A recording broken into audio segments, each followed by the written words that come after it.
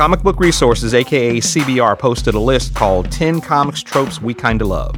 And after reading that list, we here at Sidebar Forever, we kinda love that list. As OG fans and readers, we know all the tropes, and several of them we really do dig. Silly as it may seem to a non-fan, these tropes are what makes comics, or at least it used to. Adrian and I go through the list one by one and point out examples of tried and true tropes in comics. Stuff like supervillains teaming up, or the unstoppable power of an event book like Crisis and whatnot. Ugh. Anyway, we even throw out a few tropes of our own, some that haven't aged quite so well. Thanks to CBR for the inspiration, and thanks to y'all for listening. CBR posted that list of 10 comic book tropes we kind of love, and I thought it was funny and cool because it was, it took me back to when I was a kid, as a preteen and a teen, and the tropes and the recurring kind of schlocky kind of story points that would happen over and over again. And after a while, once you were a seasoned young comic book reader, you could kind of see it coming, Yes. But you still loved it. Some of them you didn't, but some of them you really did love, to the point where the editorial for comics, like for Marvel and DC, they would actually create a whole title based on some of these tropes. Like, Supervillain Team Up was a title that came out. You know what I mean? Yeah. For yourself, man, what was your earliest memory of being aware that, where you could see the game coming, you could see the second hand, the sleight of hand as far as the writers were concerned, and so I've seen this before, but you were still kind of like, I'm still on board though.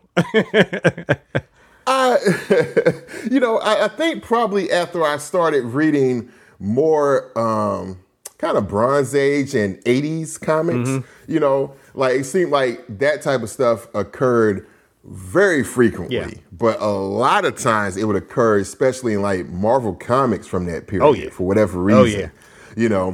Marvel was replete with team-ups, of both heroes, and then on the villain side, of course, supervillain team up and things like that. It's like they always had a handle on, well, let's do a bunch of team ups all the time, And even though they've teamed up hundreds of times before then, why are they still coming together and fighting each other like they ain't never met before? And then halfway through the issue, they hold their heads like, I thought it was somebody else. It was you. It's like, come on, man. Come on, Spidey. Come on, you know what? Bruh. It's very reminiscent of the kinds of setups that you would see in romantic comedies and rom-coms. And, where it's the main character, and they've got the best friend who's encouraging and funny and quirky, and they just can't figure out love. And then they have what's called the meet cute, with their romantic partner or whatever. And then there's got to be a misunderstanding of some kind that could really be cleared up in a 30-second conversation, but they just can't seem to bring themselves to do it. And then the chasing of their romantic partner at the end. It's like that, or some of the tropes that we see in any genre, really. Horror movies. The family moves in a house, and there's a mystery behind the house, or there's a secret in the family. There's some supernatural secret in the family, or just all that kind of stuff. And it's interesting because if you think about it, that's almost like an unspoken rule book, if you will. Like if you're reading comics, these are certain conventions and tropes that you come across. You know what I'm saying? Much like the analogy you have with like horror movies and even action movies. Mm-hmm. When we go to see those type of genres, we already know it's like a playbook. You know what I'm saying? And we feel in good hands when the movie itself is kind of going according to that playbook. Right. Because we almost feel like we're smarter than the movie to a certain point. But when the story takes a left turn that we didn't expect, and it's a good one, that's when we feel like, oh, wow. Right. Oh, okay. So you've taken that trope and flipped it on its head, as opposed to like sticking totally with the playbook throughout the whole thing. But we do want, after that left turn, for you to go back to the playbook to end the story. Right. You can have one, maybe two left turns, but you better turn your ass around and get back to this playbook before the end of the story. You know, and it's funny that you bring up the term playbook, because it's really the one of the best analogies is like sports, like specifically with football, American football, where you know how the game is played. You know, you get four chances to get a first down, and then you eventually can score a touchdown or a field goal, what have you. You know how the game is played, and you know how it's going to move. But it's what plays they use and how they use them. And when something surprising happens where it's like, oh, he faked and he's actually throwing a bomb to the wide receiver. The wide receiver caught it. We didn't even see that coming. And he's ready. You know what I'm saying? And you get surprised by certain moves within the game. But then, like you said, after the receiver goes into the end zone, okay, now we go back to the playbook, we go back to the rules, and we kick the extra point. Excellent. You know what I'm saying? Perfect. And it's exactly like that. But I've talked multiple times on the show about, I was that kid reading Silver Age comics back in the 70s and 80s, Superman Family and Action Comics and whatnot. And if there was a gorilla on the cover of the book, I was in, I don't know what it was. Give me some Superman versus Gorilla Grodd. And I was just a happy camper. I was a happy reader. But CBR posted a list, 10 comic book tropes that we kind of love. And we've got all 10 of them here. And we'll go through them in reverse order, of course, 10 all the way down to 1. And then I wrote down a couple that I came up with myself. And I assume you, as the human Wikipedia page, have got yours as well. Yes, sir. But the number 10 is really easy because we actually did an entire episode based around this one. The evil opposite villain trope is a classic. Yes. The doppelganger. The doppelganger. Yes. We love us some doppelgangers, yo. Yes. And you've got, like Reverse Flash, The Abomination, Black Adam, Sinestro, Bizarro to an extent. I don't necessarily consider him a villain, but yeah, I was thinking that I was about to say Bizarro, but the thing with the doppelganger, they have to look like the opposite number, right? Truly in appearance. You know what I'm saying? Right. So yeah. And I'll be honest with you, I've never read a Black Adam story that I can recall. Yeah. You know what I mean? Like, I get what he is. He kind of reminds me, obviously, of like, Shazam or Captain Marvel's Reverse Flash. Or the better is really, to me, is he's kind of like the remember we talked about Bewitched and her evil twin sister who just simply had dark hair. And that was really it. But have you ever read a Black Adam story? Are you a fan of that character? No. And in fact, I don't remember Black Adam coming to prominence to me until like I'd say the early to mid 2000s, where he was involved in the JSA comic. I think Jeff Johns was writing JSA around that time and brought Black Adam in. Okay. And I remember there was a couple of storylines with him, with that, but he's never been like a runaway popular character, know. And it's just like, no. Okay. And as he is going to be portrayed in the film by Dwayne Johnson, a.k.a. The Rock, is Black Adam supposed to be like an ethnic character? Is he supposed to be a brown person or, multiracial in some way or of mysterious ethnic origins?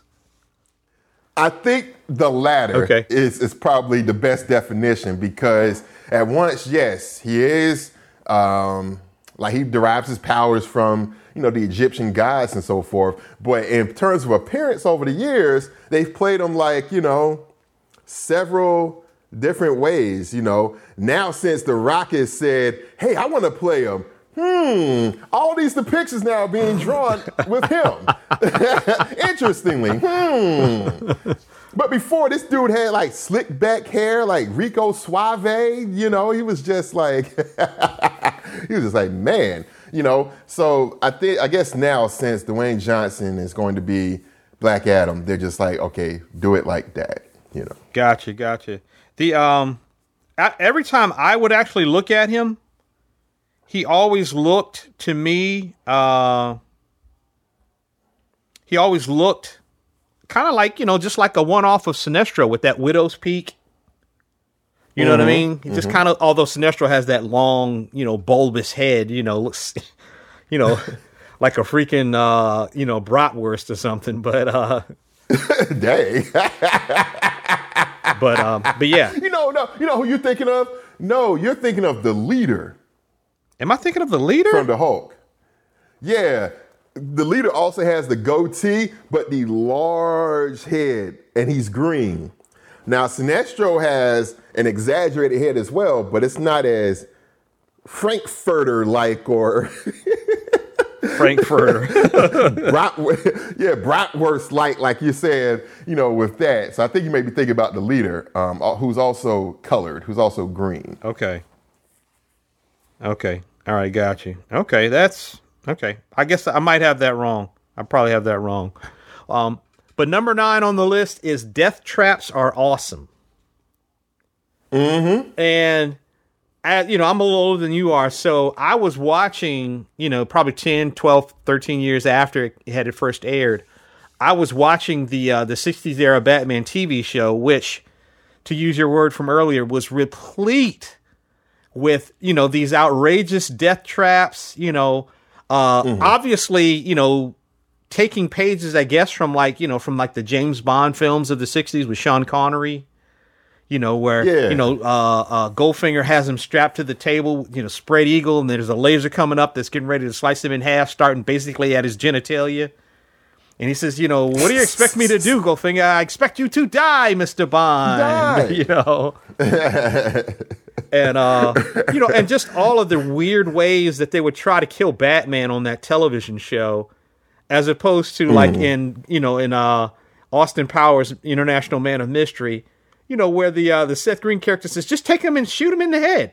Just get a gun and just shoot him in the head. What are you doing all this elaborate stuff for? Yeah, exactly. I mean, these death traps are like elaborate engineering feats. Like, think about it.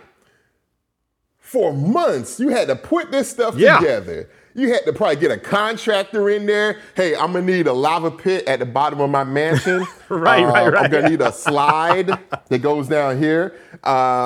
You think we could work something out? You run to Home Depot and go get these and go get materials, yo. Look, the technicians show up. We got a scope of work for a lava pit. Is this 52247 Supervillain Lane? Okay. We got like 80 tons of lava here. Yeah, man. But that reminds me of you talk about death traps. There is an issue of Daredevil, believe it or not, that Harlan Ellison wrote and David Mazzucchelli drew. It's Daredevil 209, if I recall correctly, either 208 or 209. And Daredevil somehow is lured into this house, and the whole house is a death trap. The whole thing. Okay. All of it. Great issue. Wonderful issue. Fantastic. And I urge anybody out there, check that out. Okay. And that is the ultimate version of this trope. Yeah. You know what I'm saying? Yeah. But yeah, man. I mean, you got other stuff too, like obviously the Silver Age Batman comics where, there would be death traps, or just really the Silver Age period where, you tie someone to the hands of a clock tower, and when the hands come together, they're crushed, or or even I even referenced in the CBR list, the Murder World issue of X-Men, written by Claremont and John Byrne, where the X-Men are in Murder World and they have to kind of go through this kind of Funhouse Mirrors, series of death traps or whatever. And it's very outrageous and kind of ridiculous. But at the same time, I do like the kind of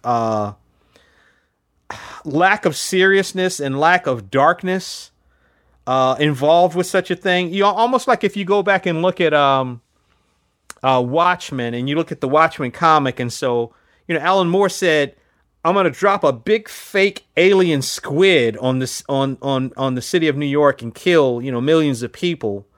And then when they adapted that for the film that Zack Snyder directed, he just basically turned it into a bomb. And a bomb is very real world, and a bomb is, of course, much more, we see that happening in our real lives. So it's a little darker and a little less fun, a little more morbid in my opinion. The Squid, as goofy as it was its own thing. And oddly enough, the Damon Lindelof adapted TV version of HBO's Watchmen brought back the Squid and actually made it kind of cool and made it kind of work in a way. Yeah, exactly. And going along the lines of what you were saying about, this trope and many of the tropes on this list just really, evoking, a kind of lightheartedness, if you will, to comics. I do think that's what's missing from a lot of comics today, at least mainstream comics. Just like everything is so just dark, and how we can do this, how would this really be? You're talking about people that fly and shoot beams out their eyes, and you're trying to extrapolate how would this really be? No. Right. Sometimes you just have to go with the conventions that are, that make the comic, that make the genre really sing, man. You know what I mean? No, exactly. And Dwight has mentioned this before, that one of the reasons why he likes comics is he doesn't want to come to comics for things that he can get in better places in other media. He feels like, let's do the things that make comics special and interesting and different, and to some extent outrageous and over the top and silly. Let's embrace that for what it is. Let's leave some of the other stuff to mediums that are better suited to handle those things, because he just doesn't find them satisfying. At least I don't mean to put words in his mouth, but that's what I recall his position kind of being on that. But number 8, sir, is will they, won't they romances never get old? No, they don't. So, we've got Wolverine and Jean Grey, that was one where it was like, okay, let's just call it what it was, as far as Jean Grey, she's dating Scott, but she's kind of got a thing for Wolverine. So these hoes ain't loyal, okay? She keeping her options open. Right. She's like, okay, Scott is the boyfriend type. He's the married type. Wolverine is my emergency dick under glass, okay? Damn, the bad boy and the good boy, with the girl you date versus the girl you marry, as we used to call it back in the day. But another one, and it seems like in the new Teen Titans, Dick and Koriand'r, seems like they didn't wait that long to get together. It did seem to happen very quickly early in the book's arc. Yeah, for sure. And and I was curious, like, and it's funny to think, like, very few artists have not exaggerated, but have made note of the difference, in height between Koriand'r and Dick Grayson. Because Koriand'r is this alien warrior, you know what I'm saying? And so she's tall in stature. And there was an image that Adam Hughes had drawn one time. He did a montage of the Titans for some poster or something. And there's a little vignette of Koriand'r, and she's clearly taller than Dick Grayson as Robin. And it's just like, damn, when you put it like that, that's like, man, that's very interesting to consider that. He still was a teenager. Yeah. You know what I'm saying? Yeah. And then you got Peter and MJ, of course. That's like the romance of romances that goes back to the early days, the Romita days of Spider-Man, to the point where, and we'll get to this later on in the list, where they eventually do get married. Yeah. And become an official couple. And then another one, going back to the X-Men, was Peter and Kitty Pryde. Oh, yeah. Piotr and Kitty Pryde. Yeah, Colossus and I guess she was Sprite at the time, right? Yeah. And then later Shadowcat. Shadowcat, yeah. And him, and that was kind of the other thing, too, is I guess they were supposed to not be that far apart in age, but wasn't she supposed to be like 14 or 15, and he was supposed to be like 19? Correct. Yeah. Exactly. And that always struck me kind of like,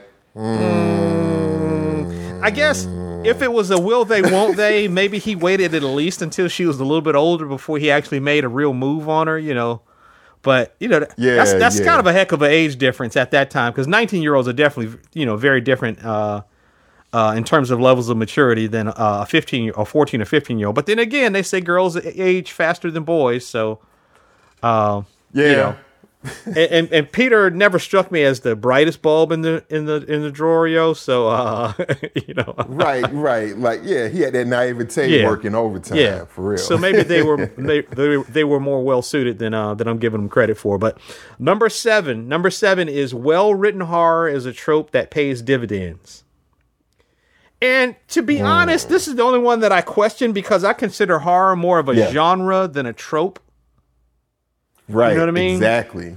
Mm-hmm. Your EC Comics, your Creepies and Eerie's, your House of Mysteries, House of Secrets later on, your 30 Days of Night and Criminal Macabre, and anything really that Richard Corbin illustrates kind of seems to feel like horror to me. But that one seems more like a genre than it is actually an actual trope.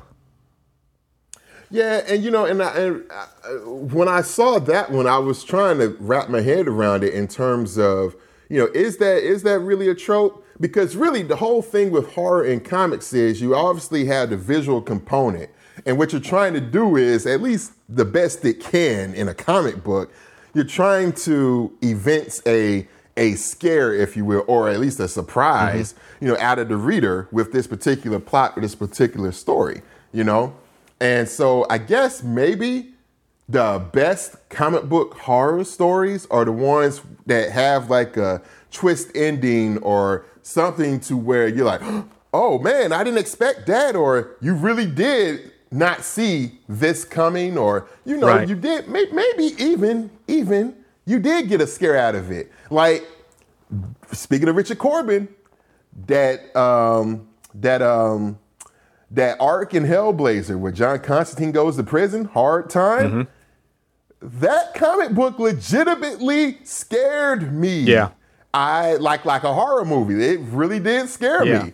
You know what I'm saying? Yeah. And so it is possible for horror to be very well done inside of a comic book, and to give you the same type of thrills, chills, and scares that you would from a prose story, or even a horror movie. I think that's kind of part of it too, is the writing, as far as horror is concerned in comics, the writing really has to be on a certain level, and you really have to lean into the psychological. So, where the reader is reading, because I've read, horror stories, and I've read short stories, and I've read, horror-based science fiction as a teenager and as a kid that really did unsettle me. And it was just prose. It didn't even have the images to go along with it.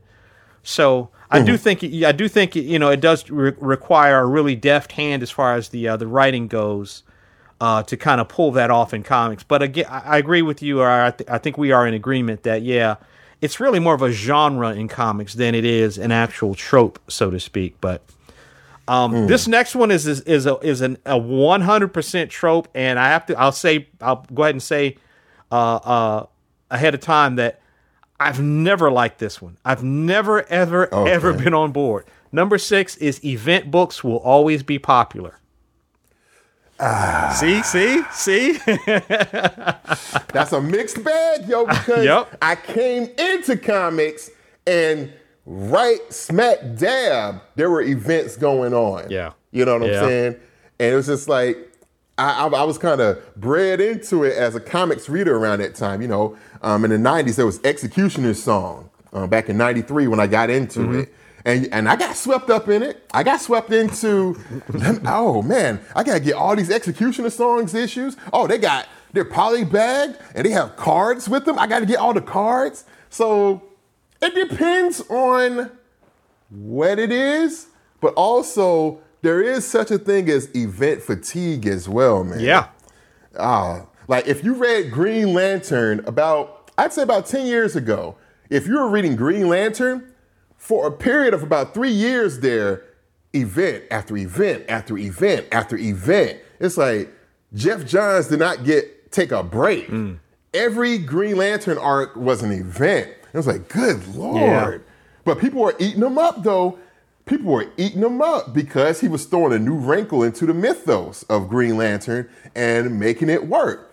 So I guess the reason why it's on the list is that event comics, if done right, they can be fantastic. Like Crisis on Infinite Earths, the stuff after that, all those other crises,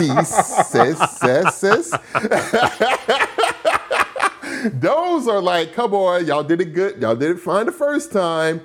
That's good. Just let it go.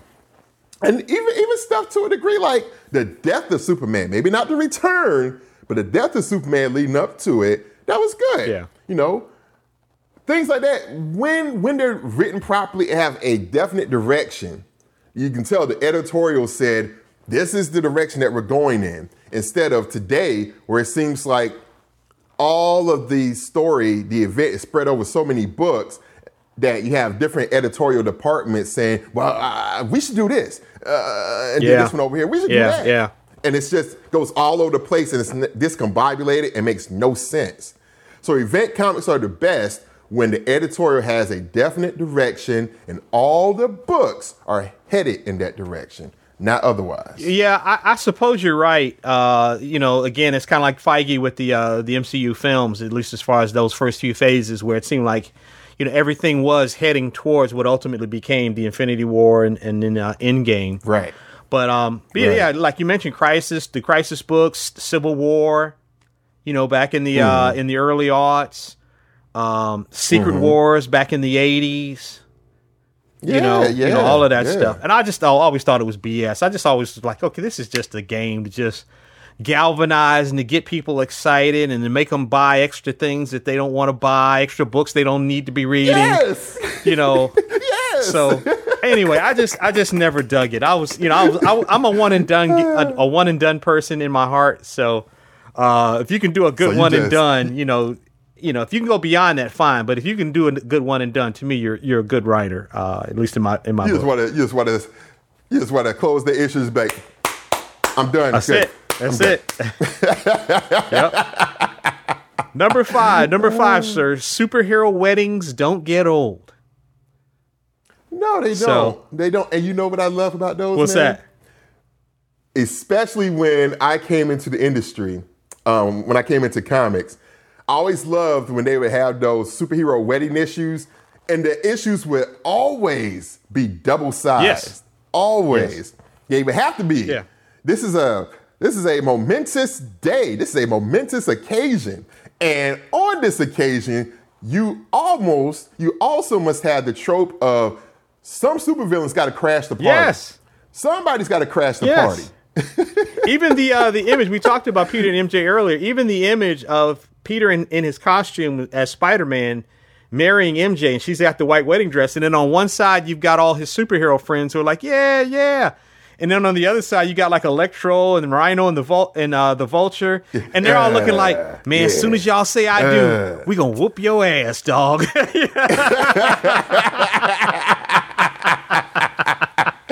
Yeah, but we're gonna let you get yours. We're gonna let you get yours, but we're gonna whoop that ass.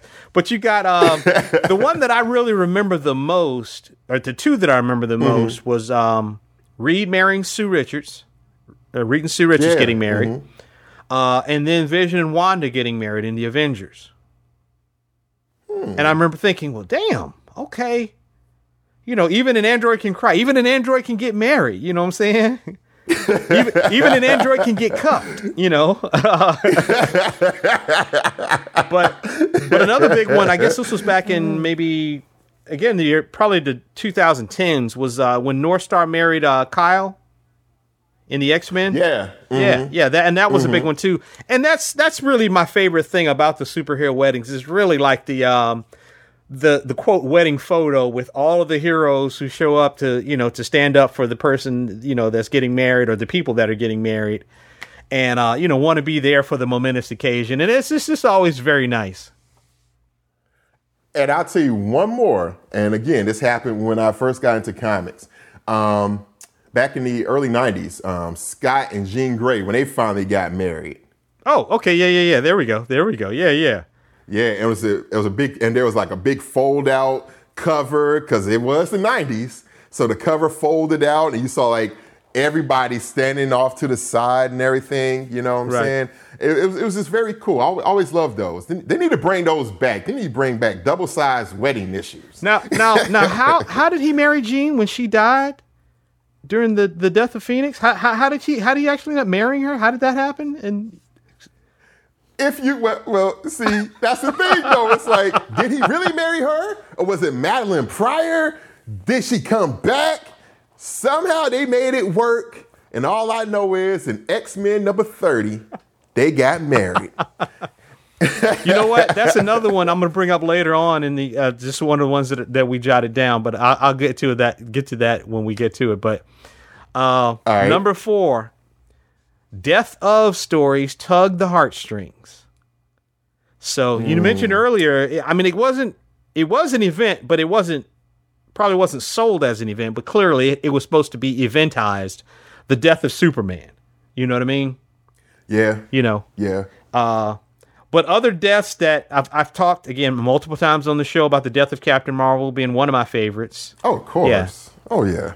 The aforementioned death of Jean Grey in those X-Men, is in the 140s, was it? 130s, 140s? 137. 137. The death of Jean Grey, or the death of Phoenix. That one was really moving, seeing Scott at the end of the story, he's weeping over her charred remains, and and he knew all along, okay, it was going to have to come to this. It's just, look, there's no way you're going to be able to get around this. And even don't go ahead. Go ahead. No, you go ahead. I was say, I was hoping you were not going to skip past the death of Elektra. No. Yeah, absolutely. Yeah. Okay. That was, for me, that was a big one too, because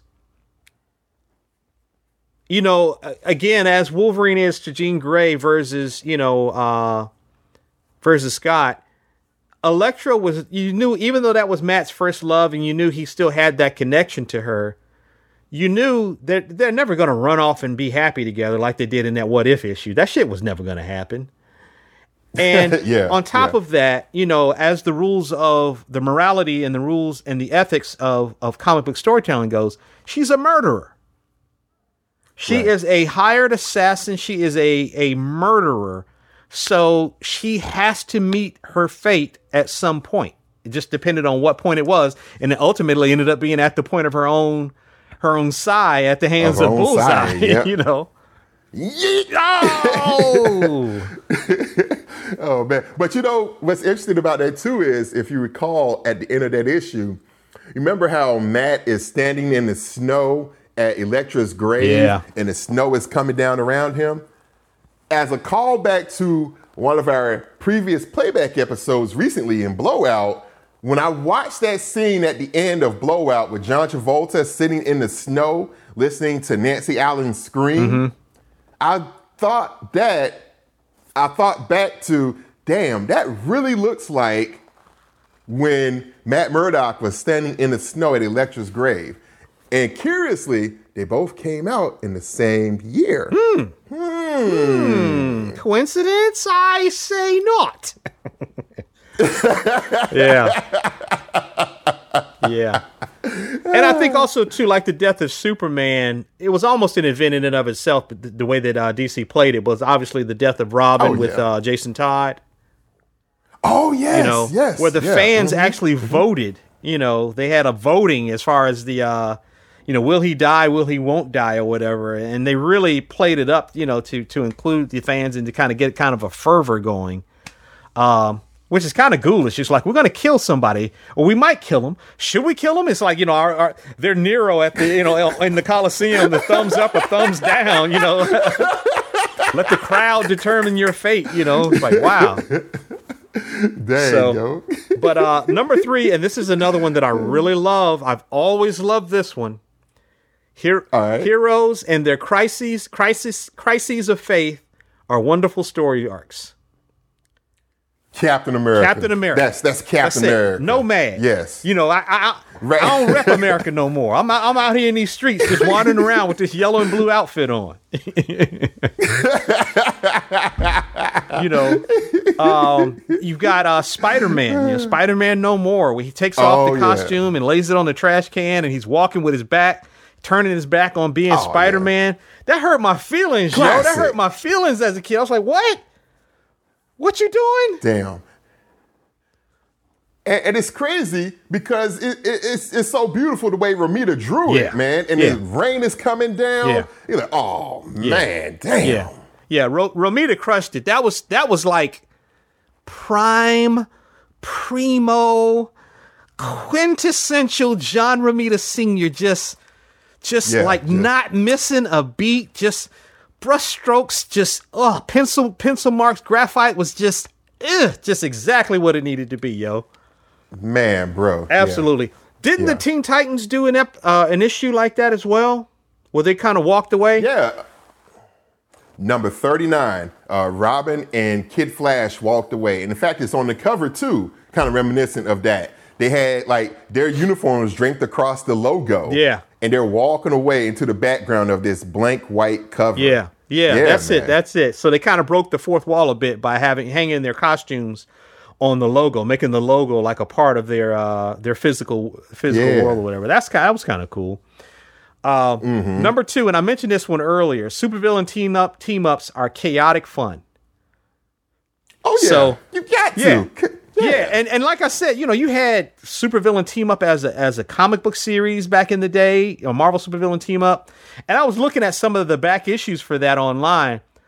Lots of Dr. Doom and Namor. Dr. Doom and Namor had like a bromance going on, yo, where they were like, you know, look, you over there in Latveria, I'm over here in Atlantis. Let's hook this up, and let's mess it up for some people. You know what I mean?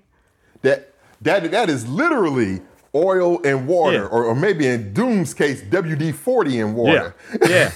It was almost like a pro wrestling kind of a team up where, you know, the two villains in wrestling, you know, they team up and then maybe they would break up and go into other factions and then they would come back together again. It's like, the Sheik is back with Abdullah the Butcher or whatever, or you know, or something like that. You know, and it would be so funny because that type of stuff, the hyperbole was thick. It was like, oh my God, the two of them together, this spells doom. Yes, exactly. They always spelled doom for the heroes, you know? Yep. You have goofier versions of it, like Luthor and Brainiac teaming up, you know, Kurt Swan illustrating it.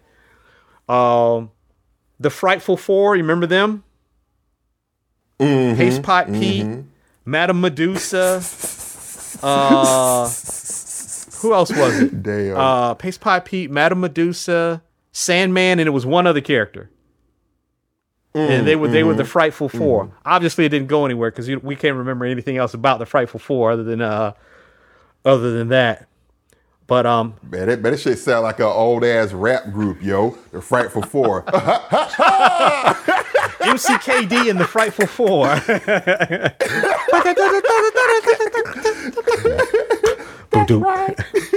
And then also later on in the 90s, this is from more your era, is Venom and Carnage, yo.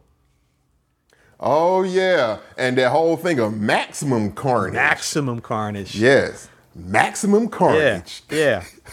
We're down to number 1. Number 1 is the tropiest trope of all tropes. It is the most trope-esque of all of them. Okay, it is tropificent, if you will. This is superheroes fighting superheroes will always be popular. Got to. That's the comic book that's the comic shop conversation. Yes. Who would beat so and so? Man, Hulk will beat Superman. Yep. Oh yeah. Yep. Batman, he'll whoop Spider-Man ass. Yep. The Thing versus the Hulk. What if Dr. Fate fought Doctor Strange? What if Zatanna fought, Hela, Thor versus Hercules, Thor fighting Hercules. Yeah. Again, Marvel had a whole line of issues. Marvel team up and, where, some hero would team up with, and it would inevitably be where they would be a misunderstanding. And, hey, get out of here, Spider-Man. You can't come in here. And then they got to fight. And then after a few pages, they realize, oh, wow, we have a common enemy, and it's so-and-so over there. I don't know why we didn't think of this sooner, And then, go ahead and then now we got to go fight, our common enemy and defeat the common enemy. That's funny. And then also, Marvel and DC, remember, they came together they finally did it. They finally came up with the series, Marvel versus DC. Yep. You know what I'm saying? Yep. And then they went even further. They said, not only that, let's make amalgam comics and blend the characters together. You know what I mean? Right. And then beyond that, though, you can't forget a lot of the classic intercompany team-ups that occurred because of this thing. Like that New Teen Titans versus the X-Men, Walt Simonson, Claremont, oh my God, Terry Austin. Oh my God. Sir, it was over. I remember when they announced that, I was like, okay, and who's doing it again? Who did thou say was drawing and writing this book? Chris Claremont and Walt Simonson with Terry Austin on inks? So it was game over. It was game. Didn't it have a wraparound cover? I think it had a wraparound cover. Showed it, man. That was the truth. That was the truth. And, like the whole idea of the fighting, like even the introduction of Black Panther where he's got to fight the Fantastic Four and basically whoop them. By himself,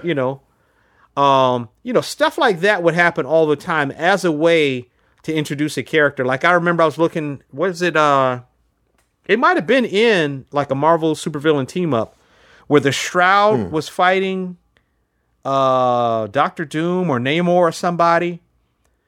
And it was the first time I'd ever seen the Shroud. And that was the kind of the whole sell on the cover of the issue was, is he a villain or is he a hero? And then, of course, later on, he is revealed to be essentially a hero. But, that was kind of the thing. And even like someone like Namor, who would fight the Fantastic Four, and other people too.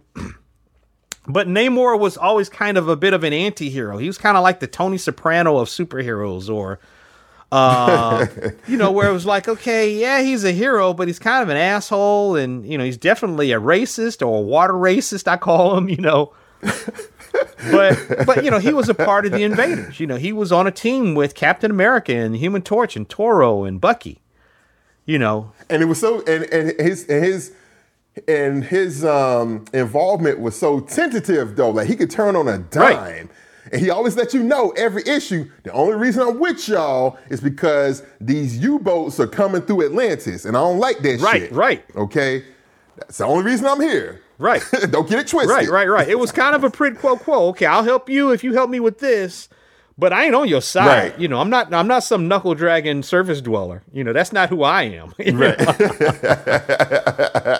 So for sure. But I wrote down a couple, and I'm sure you either have some or you could probably think of a couple. But sure, yeah. Dark dystopian kinds of futures where the heroes end up dying.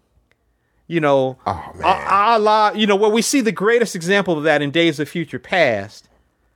That's the greatest example of it. And then you see other examples of it later where really and truly, to some extent, you tell me if you think this is correct, the Ultimates universe is really spawned from something like Days of Future Past. Like, what if we did this darker? What if we did this more gritty? What if we did this where there were more consequences, where there were the flaws, or, post Watchmen, post Days of Future Past, the Ultimate Universe kind of always felt like that to me. Now, I didn't read a lot of it. You probably would know better than I would. Yeah, well, it wasn't quite dystopian, but definitely a darker vision. You know what I mean? I think a lot of those type of stories that work and why we respond so well to that stuff, it's that alternate view of it. Mm-hmm. Like, I remember reading Days of Futures Past as a paperback that I got from some secondhand bookstore when I was a teenager, and just thinking like, wow, this is a really good story, and it hits that nerve in me as a comics reader of like seeing these alternate versions of these characters. Mm-hmm. You know what I'm saying? And having them get killed. Yeah, that's the thing, and that's why we love that. And that's why a lot of issues of What If work too, because we could do the stories, even though it's a one-off, and actually kill the characters and make it have consequences. You can't do that in the regular books too much. Right. You know what I'm saying? And that was kind of the thing I always liked about it too, as well. And along with like What If and Elseworld stories, where they would go ahead and embrace, comic books are very much like, hour-long dramas or sitcoms where, the characters kind of exist in stasis. They're not really supposed to be changed too much. They're supposed to be able to kind of be reset. Let's say a la Stan Lee's philosophy that every issue of Spider-Man is some reader's very first issue.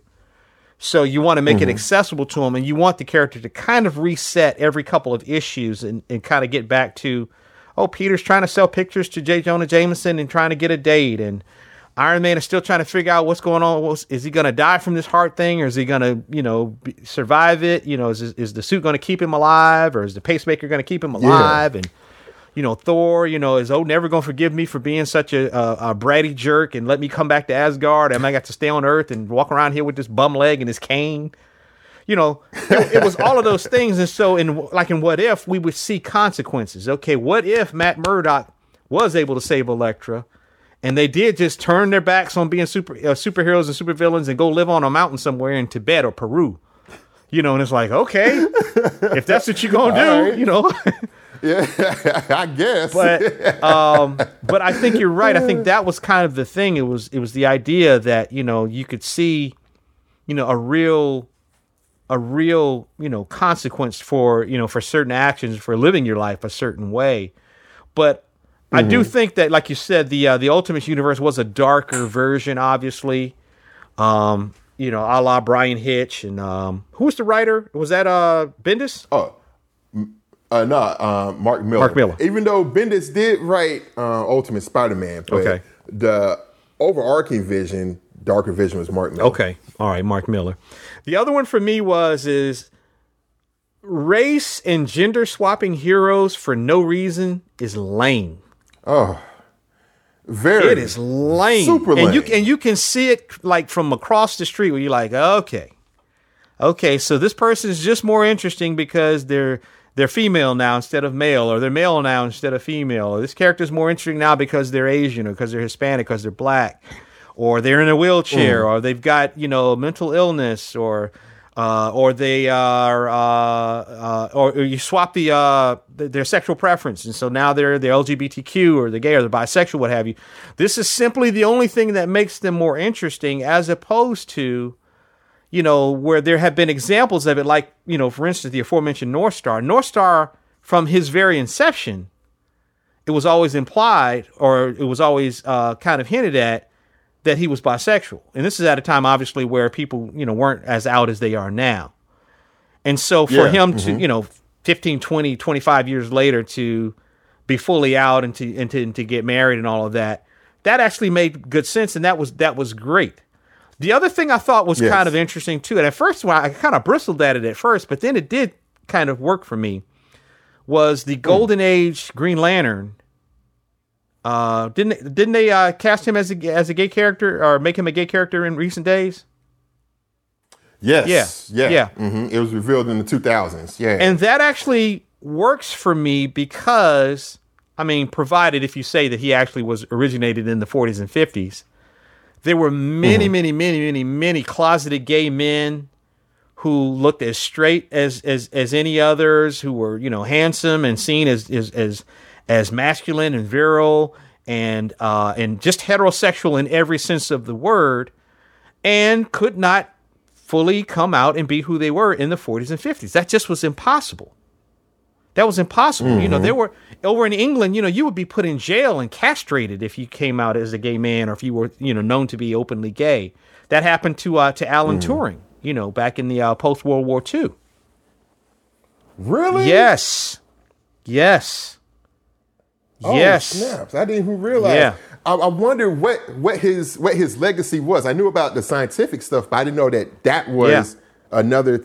Oh, yeah, wow. He was a closeted gay man, and I think my understanding of it is that he'd had a break-in or something at his house, and it turned out it was a guy that he was paying for sex. Went back to his house and broke in later and tried to steal some stuff, and Turing kind of played the detectives off, and then they realized oh, that this was the guy that he had picked up at a bar or whatever and paid for gay sex. And he was essentially arrested and was told either you could go to prison or you can be chemically castrated. And he was chemically castrated. Whoa. Yeah, and then maybe some few years later, he ended up committing suicide. Damn. So I say that Holy as far as the Golden Age Green Lantern. What was Alan Scott? Yes, Alan that's right. Scott. So the idea that this guy who is basically playing as straight as he can in public, but really and truly, this is who he is inside. That actually worked for me. And in the same way, I guess that they played with it with in Watchmen, the Watchmen comics with the Hood. Was it the Hood? Yeah, Hooded Justice. Hooded Justice. Yeah. But are there any tropes that you kind of thought of as we were preparing for this conversation, man? Yes, and in fact, I have one good one as we kind of close it up, man.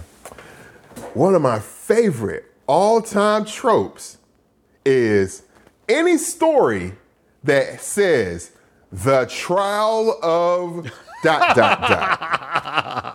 Yes, yo. If you want me to pick up your comic, put on there the trial of the Flash, the trial of the Batman. Yes. It's just like, oh shit. Right? I don't know. To my adolescent mind, and I think to a lot of readers as well, the trial of whatever just makes it sound like this is some important shit. Yes. This is portentous. Yeah. This means the fate of this character. I gotta know what happened. Or to quote Albert Popwell, I got to know. Yes. I got to know. So yeah, man, like the trial of the Flash. And here's the thing too. A lot of times it wouldn't be a one and done. It would be over the course of several issues having this supposed trial play out. Like there was a trial of the Flash that played out for, seemed like about 15 or 20 issues, like about a year and a half, in the mid 80s. There was the trial of, I think there was the trial of the Incredible Hulk, where he was finally caught by Thunderbolt Ross, and they were trying to decide, now, what do we do with the Hulk? How do we get rid of this motherfucker? And should he be tried for his crimes against humanity? Yeah. Just stuff like that. And then the trial of Reed Richards in Fantastic Four, when John Byrne was writing it. They finally caught up to him and said, remember, 10 issues ago, you let Galactus go. Oh. You had him. Yeah. You let Galactus go. And so now you're going to be tried before this galactic court. Yeah. For your crimes, not only against humanity, but against the universe. It's almost like an intergalactic Nuremberg trials, where it's like, okay, Yeah. Yeah. And even like with someone like Batman, where like Batman is a vigilante. I mean, he works outside the law. Yeah, he's buddies with Jim Gordon, but he works outside of the law. So at some point in time, something bad has got to happen, and they've got to say, look, this is his fault. Yeah. I mean, somebody dies, they might want to hit Bats with a manslaughter charge. You know what I'm saying? A case. and the other thing that goes hand in hand with the trial of is whatever that first issue is, where it says the trial of, always, always, always, the heroic character must be in chains. Always. There's some type of manacle on them, right, and they're holding the manacle up to the reader as if to say, look, they got your boy cuffed right, up, yo. Look, read this issue. They got me cuffed up, yo. Hey, it seems like it would be either that, or they've got to be in the judge's chambers, and you got to see the judge like banging the gavel or pointing and saying, you are the offender, or you are the aggressor, or the transgressor, and pointing that finger of accusatory finger at the heroic character. Man, that's a Nick Carmine Infantino cover right there, dog. Sir. That's a Joe Kubert ass cover right there, man. And I love every one of them, yo. Every one. Yes. Yes, sir. At some point in time, I became insatiable as far as that Silver Age DC stuff, Nick Hardy and Kubert and Gil Kane and Gardner Fox and all that stuff, where I'd be like, I mean, I would spend my nights after school trying to figure out what kind of comics I was going to get next. You read the ads and you'd see, you could Mile High Comics and all these different comic companies, and they would advertise in the comics. We have over 600,000 comics. What? Yeah. So any of that stuff, I was a sucker for it. And DC, I think, definitely played the melodrama of the trial of, or, the hero on trial or being accused, or, hero no more. They definitely played that really, really well. And I love it as well. I love all of it. Yep.